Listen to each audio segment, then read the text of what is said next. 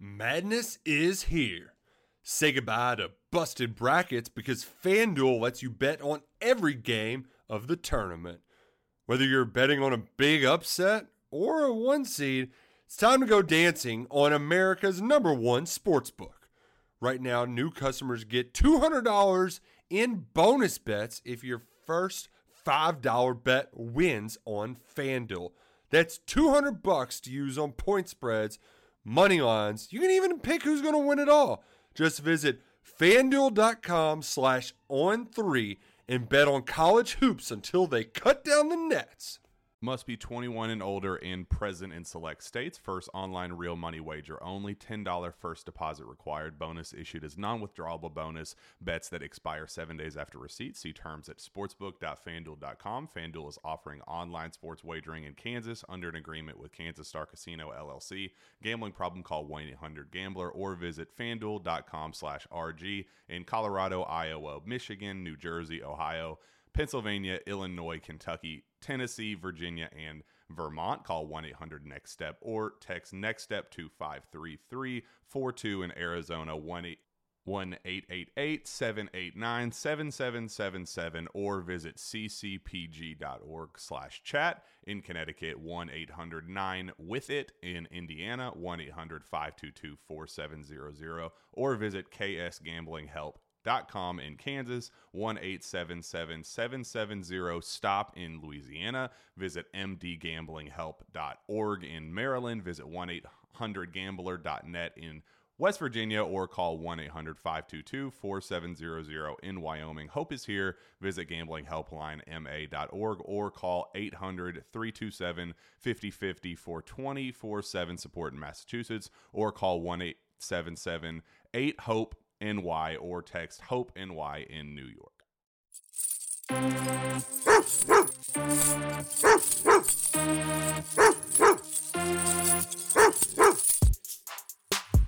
Hey folks, welcome to another edition of Dog Walk Talk presented to you by Dogs HQ. As always, I'm your host, Jake Roos, and with me as always, the man himself, the illustrious beat writer over at Dogs HQ, Palmer Toms. PT, what's good with you, brother? Doing well. Just made the trip back to Nashville for Thanksgiving. Happy Thanksgiving to you, Jake. I know we're recording this on Wednesday, but we'll go out on Thursday. So happy Thanksgiving to all you listeners. We're certainly thankful that you're a part of our Dogs HQ family. And happy to have you along for the ride with us. Certainly been a fun one so far this season, and next step in that in that process is Georgia Tech this coming Saturday. Boy, yeah, Georgia fans got a lot to be thankful for this year, I should say. Looking like a shoe-in for the playoff, all things considered. I posted on Twitter the other day, Auburn on a 3-game losing streak. Georgia Tech just got their ass whooped, and Florida's without a coach. So a lot to be thankful for if you're a Georgia Bulldogs fan this week, I think, but throughout this season as well. And like you said, Georgia Tech on the schedule this upcoming weekend. Clean old-fashioned hate. It is a rivalry game. It is what it is.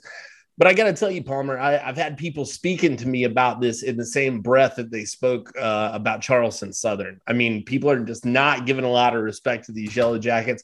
And I get why. When you look at the numbers, it kind of bears that out. And, probably pretty damning when you're thinking about Jeff Collins, especially a defensive-minded guy. You're talking about the number 114 total defense in all of college football in the Georgia Tech Yellow Jackets. And it's not much better on offense. Number 79 in total offense. Just not a recipe for a lot of wins. That's why they find themselves 3-8 coming into this game. But you look at it, and they've got a couple. At least I think they're a little bit surprising. A 45-22 win over UNC, which has been pretty good the rest of the season. A win over Duke, and then Kennesaw State, your other one. So maybe not that surprising that they were able to take down the Owls. But, that UNC win, that's not a bad win to have on your resume. But 3-8 is what it is. Georgia 11-0 coming into this one. I guess breaking it down, Palmer, looking ahead, What do you see in this matchup, if anything? I mean, is there anything that scares you for Georgia's chances? Any players they're going to have to contain? I mean, and from where I'm sitting, just doesn't seem like a lot of that. Yeah, I think when you look at this Georgia Tech team, Jahmyr Gibbs is certainly the most talented player on this roster that Jeff Collins has recruited. He's a playmaker in the ACC, and speaking with some Georgia Tech people, he's a guy that a lot of teams in the ACC would like to have. Averages 12.82 yards per attempt. Excuse me. I was about to say that boy going to win Heisman for 12 per game, 5.28 yards per attempt. Not too shabby. And he's played in 11 games, 745 yards, 4 touchdowns. It has been pretty limited in terms of his yards per game, but he's a playmaker in the return game. He's a playmaker, whenever the ball is in his hands. Also among Georgia Tech's leading receivers, 35 receptions, 474 yards, 2 touchdowns there. In terms of the quarterbacks, I think that's a talking point this week for Georgia Tech, and it has been for the last couple of weeks with Jordan Yates expected to make the start. Backup coming into the season, he's started started 5 games for them coming into Saturday, likely to make his 6th. In place of Jeff Sims, who is certainly an athletic guy, but has been banged up, wearing a boot on his right foot. I think that if you're Georgia Tech, you don't have. I mean, obviously this is a rivalry game, and you want to play your best game against the number 1 team in the country. You want to send your seniors out on a high note. Would be one of the highest notes of their careers if they were able to knock off the number 1 ranked team, and in their careers that way. I don't see it happening. I know. I mean, we talked about setting a line for this game, and I said 42, and you thought that was too low. Vegas set it at 35. Yeah. So if you're a betting man, that could be of interest to you. I just, I don't see anything that really scares me about this Georgia Tech team. Like I said, Gibbs is a talented player, but Georgia, he's running behind an offensive line that has a walk-on starting. That is not a recipe for success against Jordan Davis or Jalen Carter or Devontae Wyatt or Trayvon Walker or Nakobe Dean or Channing Tindall or Quay Walker. The list goes on and on and on. And you could probably get into the second team guys for Georgia. I mean, sure. Nazir Stackhouse could probably dominate this Georgia Tech offensive line. I think that, like you said, there's a lot of people talking about this game in the same breath as Charleston Southern, and Kirby Smart won't be one to do that, but he's certainly glad that he's not having to play a ranked Arkansas team in a physical game and then going on the road to play Auburn, ahead of an SEC championship. He's certainly counting his blessings that he's got Charleston Southern and Georgia Tech to round out the season. I think if you're Georgia, this is kind of in the same boat as that Charleston Southern game where you want to get your guys in, get ahead, and get out of there. Get out of there healthy, get the guys out of the game, get them rested, noon kickoff. So, you will have more time to get those guys back to Athens, especially playing on the road. You want to get back to Athens and start preparing for Alabama as soon as possible. They've probably already been preparing for Alabama. Kirby, like we said, Kirby would never admit to that. But my guess is that they've at least done some Alabama prep over the last couple of weeks. With the Crimson Tide now officially locked in, I feel like there might be even more of that. But I do think that Kirby has a lot of respect for this rivalry, having played in it, having coached in it, and having grown up in the state of Georgia. I think that obviously he's from South Georgia, so maybe some of the Georgia-Florida rivalry was a little bit more meaningful to him. But for folks in Atlanta, where there is a major recruiting base, where there's a major alumni base, this is a big rivalry game. Yeah, and I'll tell you this. I really do think that Jeff Collins has done a pretty okay job when it comes to recruiting at Georgia Tech. I think that he's really pulled in some good players. He's done a great job utilizing the transfer portal. I mean, you see guys like Kenyatta Watson Jr. You see guys like, there's Miles Sims from Michigan was another guy who transferred. Derek Allen was at Notre Dame. I mean, these are familiar names to Georgia fans, especially if you're talking about recruiting, 3 and 4 years ago. These are guys that were kind of on everybody's radar. And so he's done a good job, I think, of building in state. Like you mentioned, Jahmyr Gibbs was a kid that, Georgia wasn't chasing all that heavily after. I thought they should have. I think that he's an excellent player. But Jameis Griffin was another guy. I mean, just a number of guys on this roster you might recognize. But like you said, probably in the important spots, it really hasn't come through for them to some degree. The offensive line is what it is. It's still kind of growing there. But there's some guys. But the reality is, Georgia Tech's 3-8. Their defense has been really bad. Their offense hasn't been much better. Georgia's been fantastic on both ends of that spectrum. So I think we will see a heavy dose of the second team and perhaps even the third team, as we did against Charleston Southern.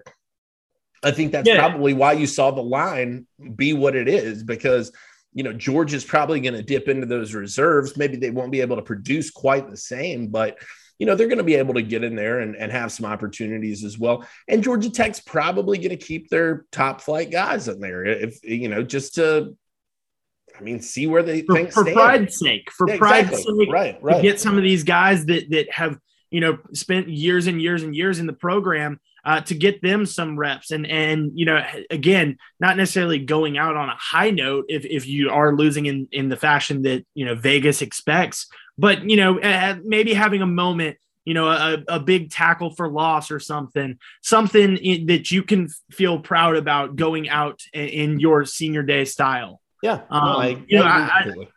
I think looking at this Georgia Tech defense, something that stands out to me, and it's probably because of a factor of the offenses they've played, a factor of their offense not being able to be on the field.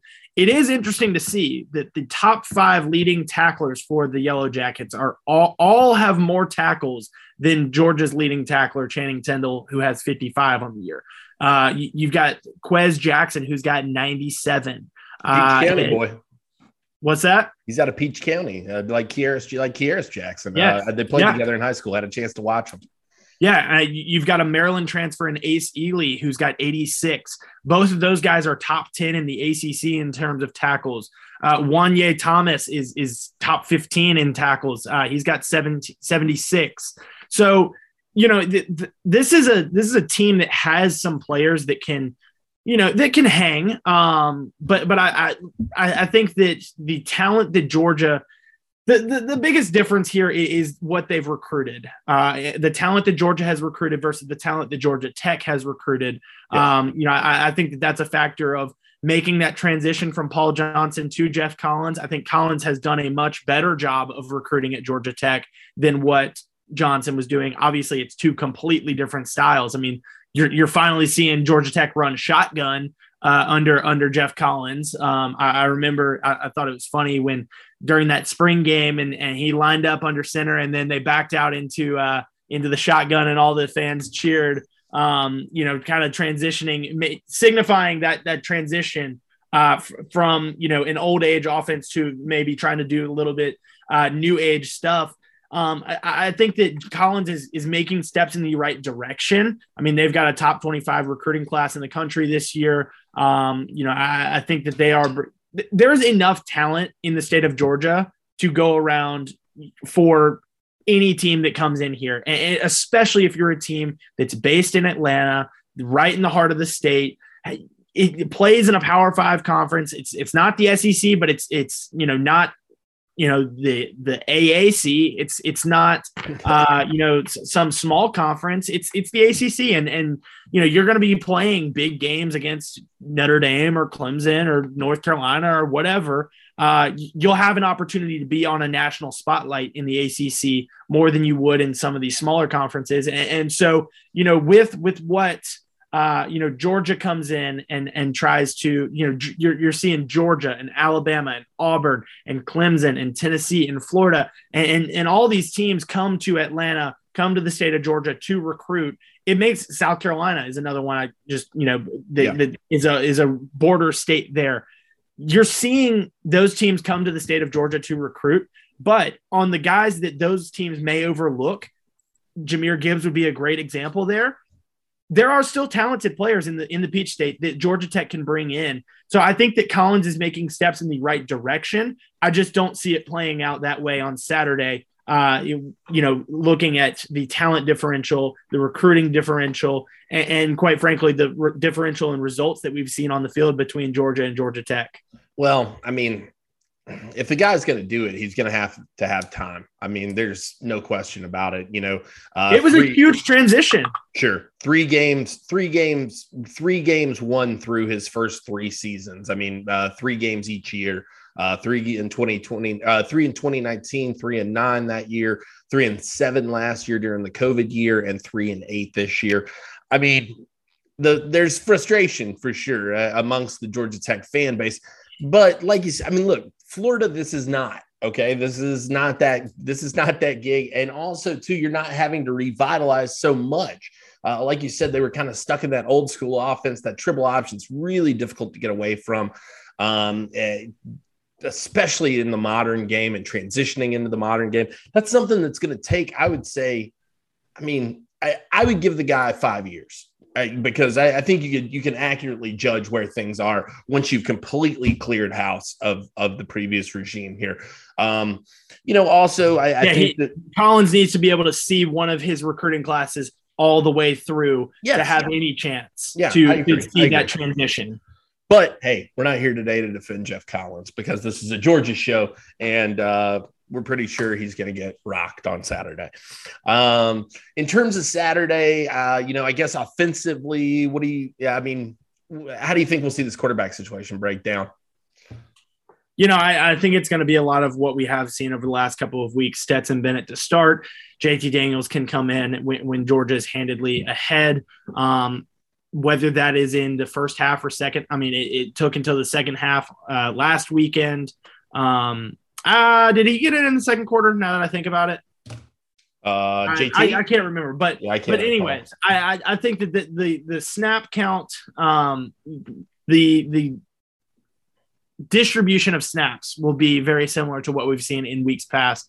It's gonna be interesting, and I just put out the red shirt report. Looking at some of the impact that freshmen have made this year, it's going to be interesting to see some of those guys that have an opportunity to play. You don't have anybody that can burn a red shirt playing in this game, at least among those true freshmen. You've got a couple guys that have played in 3 games, and they've got 4 games that they can play in without burning it. So it's going to be interesting to see some of those guys. Again, likely get an opportunity to grow and develop. Anybody of particular interest to you on that, kind of right on that cusp, this being their 4th game, and maybe, if you're going to save them, should you save them for an SEC championship? Should you save them for a potential playoff game? Xavier Sori would be the one that's interesting to me. Yeah. Just because I think and I wrote this earlier this week, but Kirby has said that Sori has come a long way. He moved from outside linebacker to inside linebacker just because he doesn't have the size, the speed to hang out with an outside linebacker. In terms of what they need at that position, they need somebody that can really hold an edge, somebody that's big and physical, a guy like Robert Beal, that may be more the way that Georgia uses their outside linebackers. And we've had this discussion on the board this week, with people pointing to that position as maybe a position of need in the transfer portal. The way that Georgia uses their outside linebackers, it's more like a 4-3 defensive end than it is a true 3-4 outside linebacker. Because you've seen 3 inside linebackers on the field at the same time.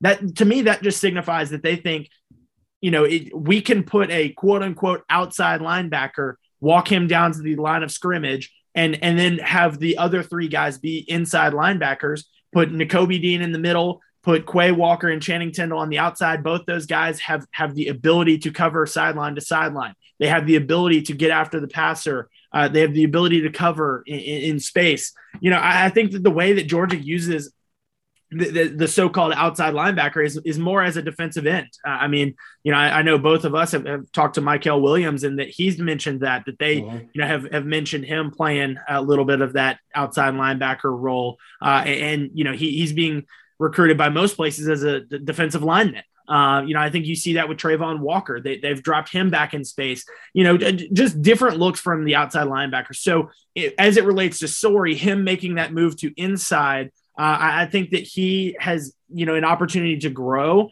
I don't know if we're going to see him move back outside after this season, after he's got a full off season, because he came in banged up, was injured during the spring, limited in what he could do.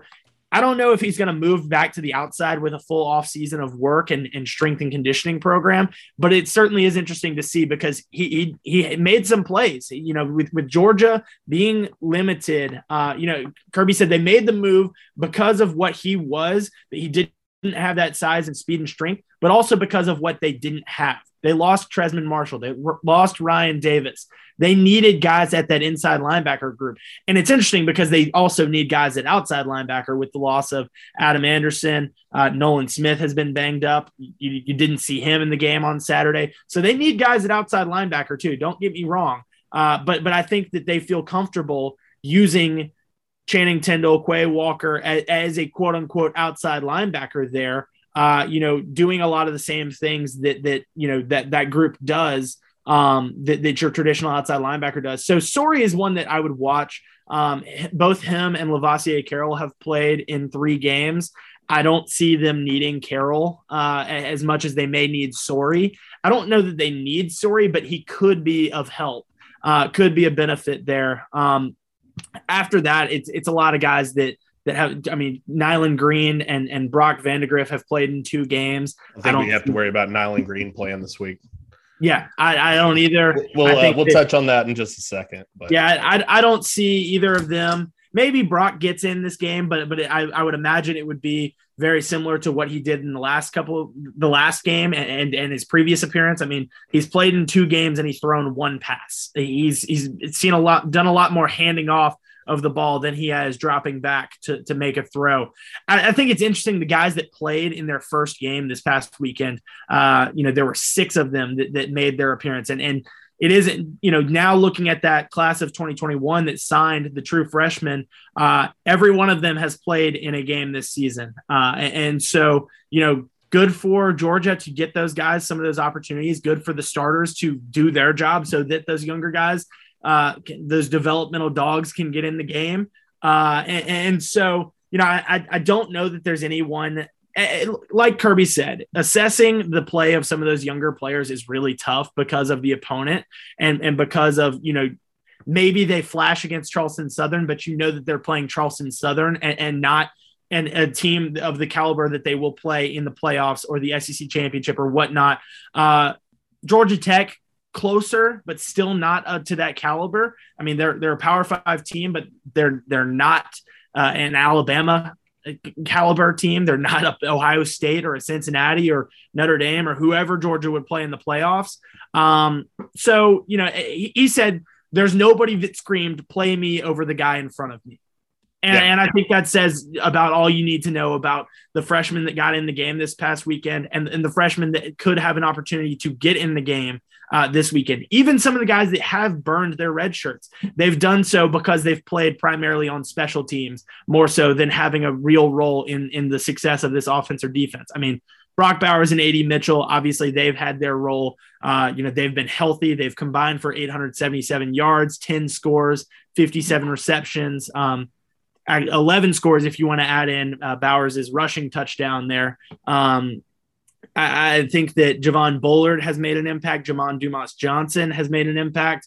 Smile Munden has made an impact. But those guys, more so than other. Bullard maybe more so than others, having played some with the first team at Star. But Dumas Johnson, Munden, Lassiter, Chambliss, those guys are guys that are making their impact known on special teams and more so than in the actual offense or defense. They're burning their red shirt that way that rather than, being a key player on this Georgia team.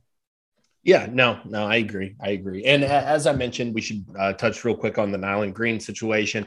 Arrested early Wednesday morning, booked into Athens Clark County Jail around 3 a.m.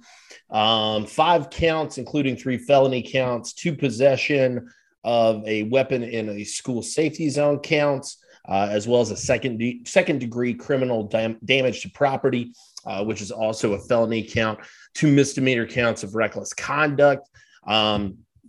Looks like this was an incident involving a BB gun and potentially a broken window.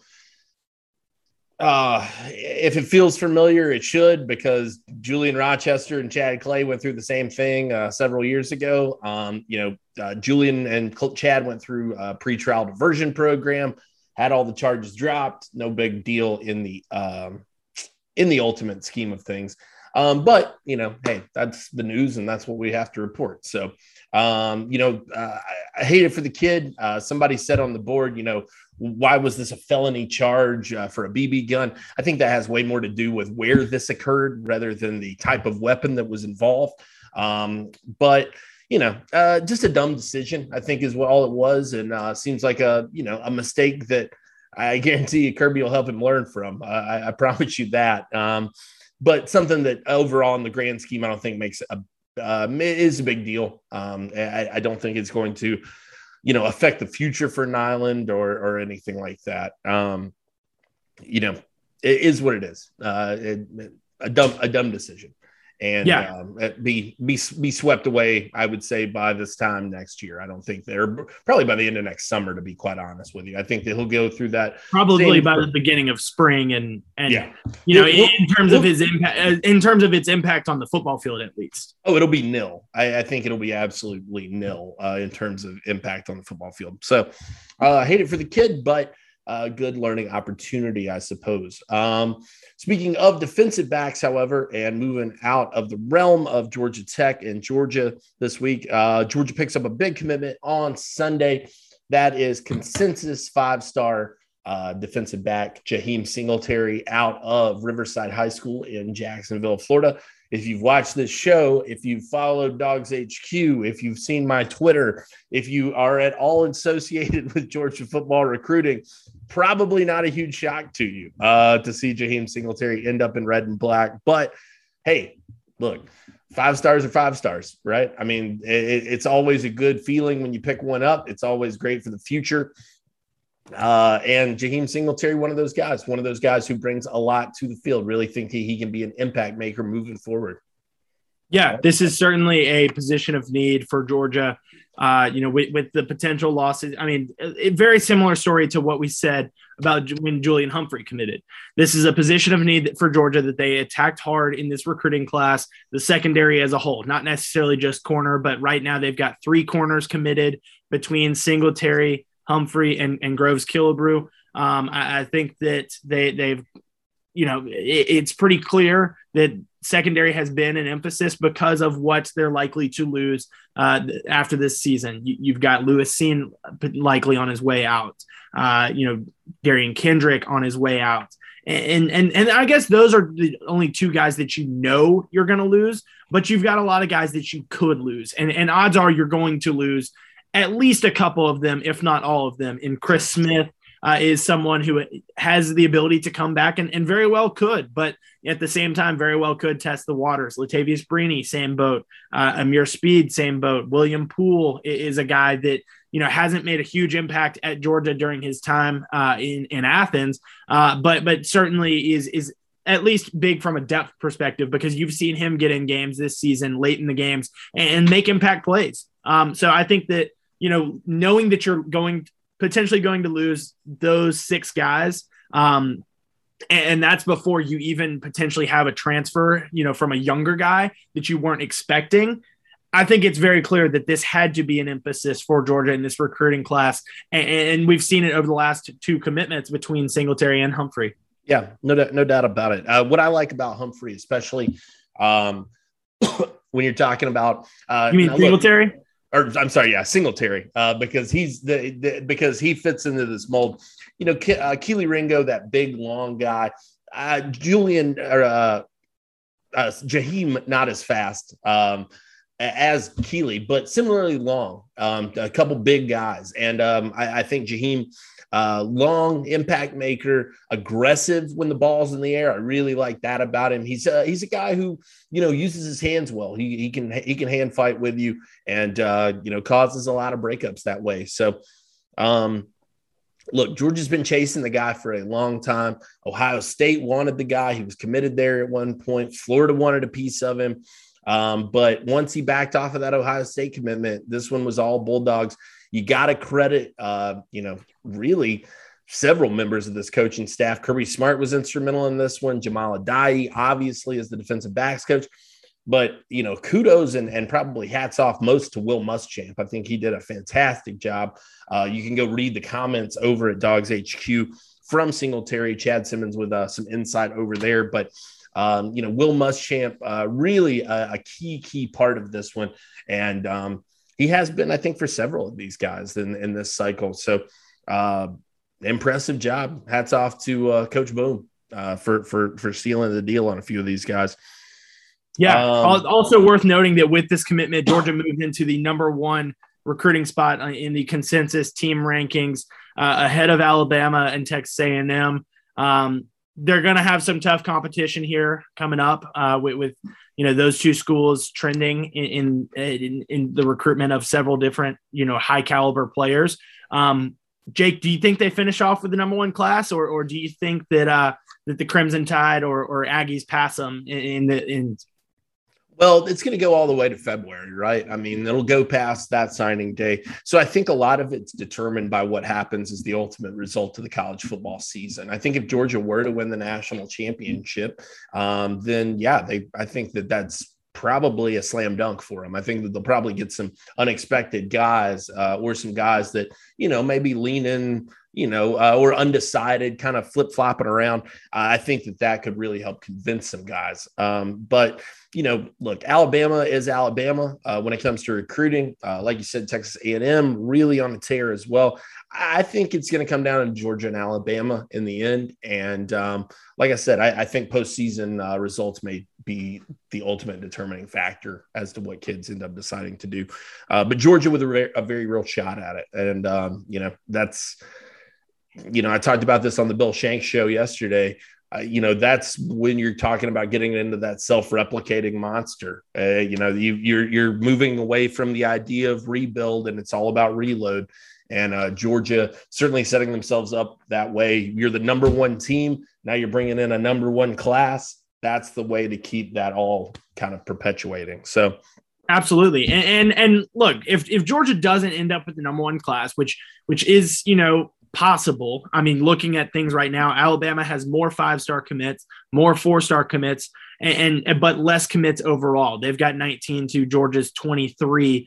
And there's some 3 stars in there for Georgia, but there's some guys that you know may be you know, undervalued in terms of the way that the recruiting industry sees them. You know, got to give credit to Kirby Smart in the way that they have, during his entire time at Georgia, that his staffs have evaluated players of that caliber, brought them in and developed them into the players that they are today. I mean, you saw it with Eric Stokes. Sure. Let's not forget that Jordan Davis was in that same category. Sure. You know, Tay Crowder is another guy. So it's not, you know, it's not a knock on Georgia for the 3 stars. It's helping them right now. But that could be, you know, the deciding factor between, you know, what Georgia ending up with the number 1 or number 2 class, you know, in terms of its competition with Alabama there.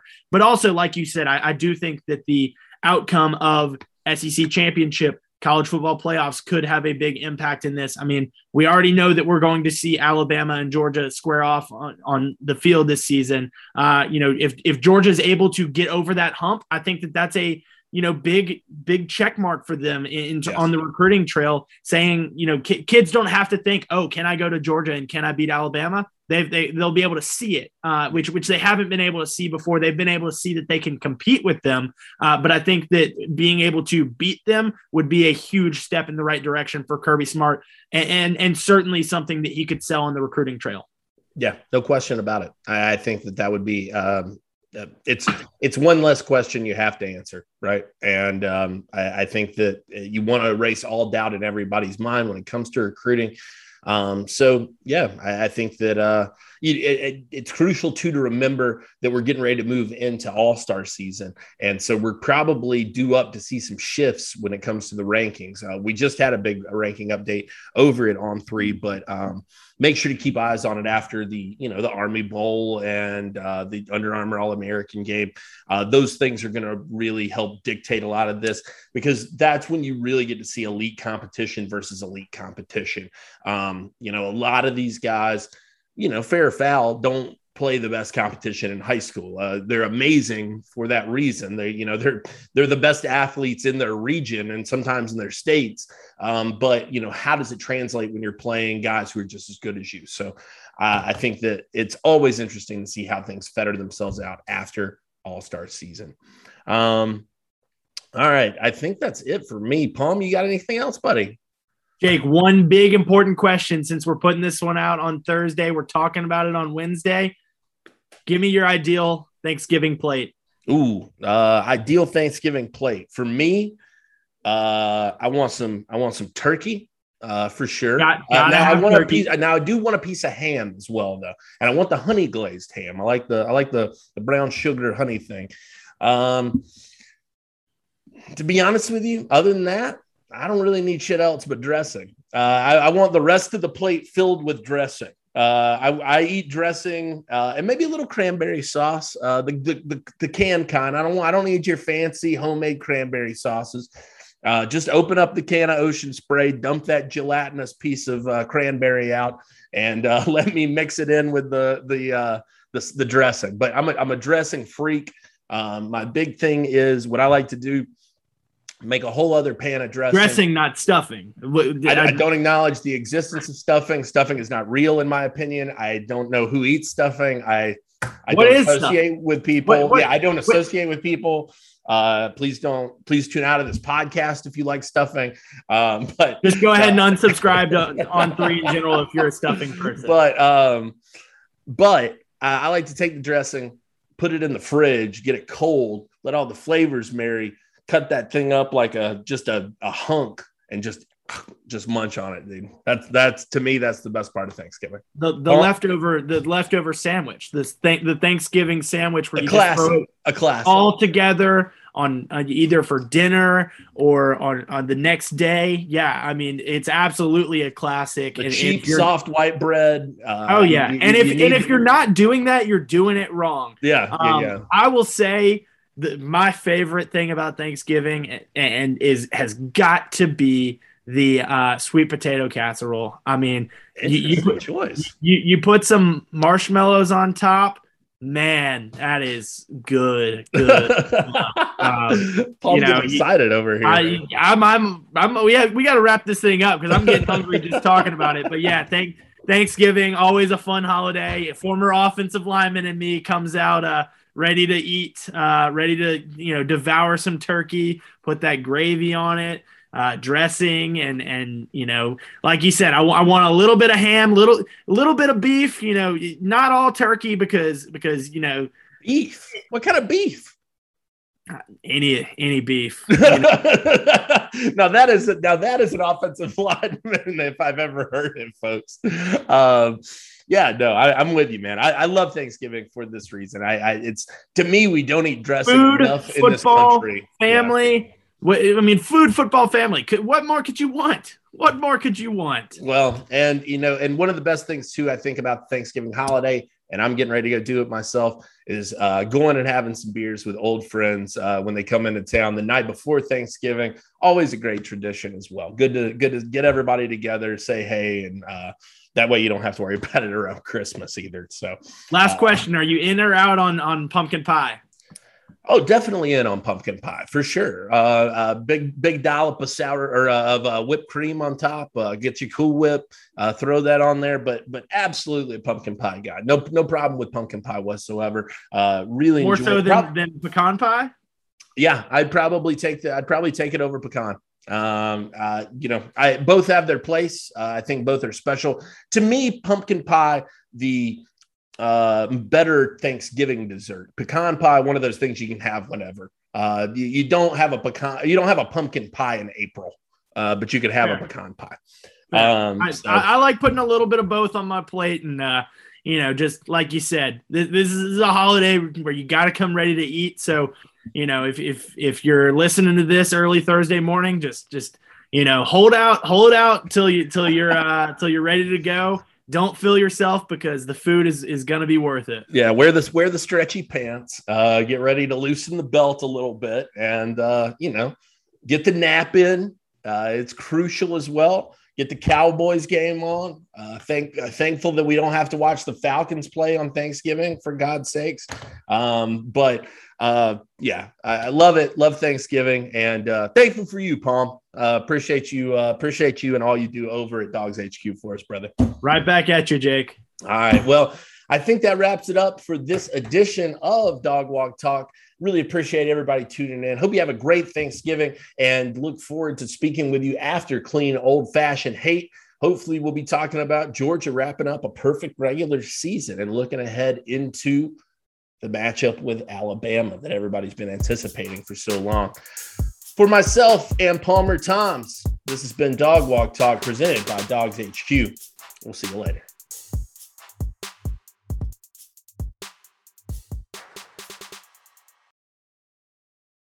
Madness is here. Say goodbye to busted brackets because FanDuel lets you bet on every game of the tournament. Whether you're betting on a big upset or a one seed, it's time to go dancing on America's #1 sportsbook. Right now, new customers get $200 in bonus bets if your first $5 bet wins on FanDuel. That's $200 to use on point spreads, money lines. You can even pick who's going to win it all. Just visit FanDuel.com/on3 and bet on college hoops until they cut down the nets.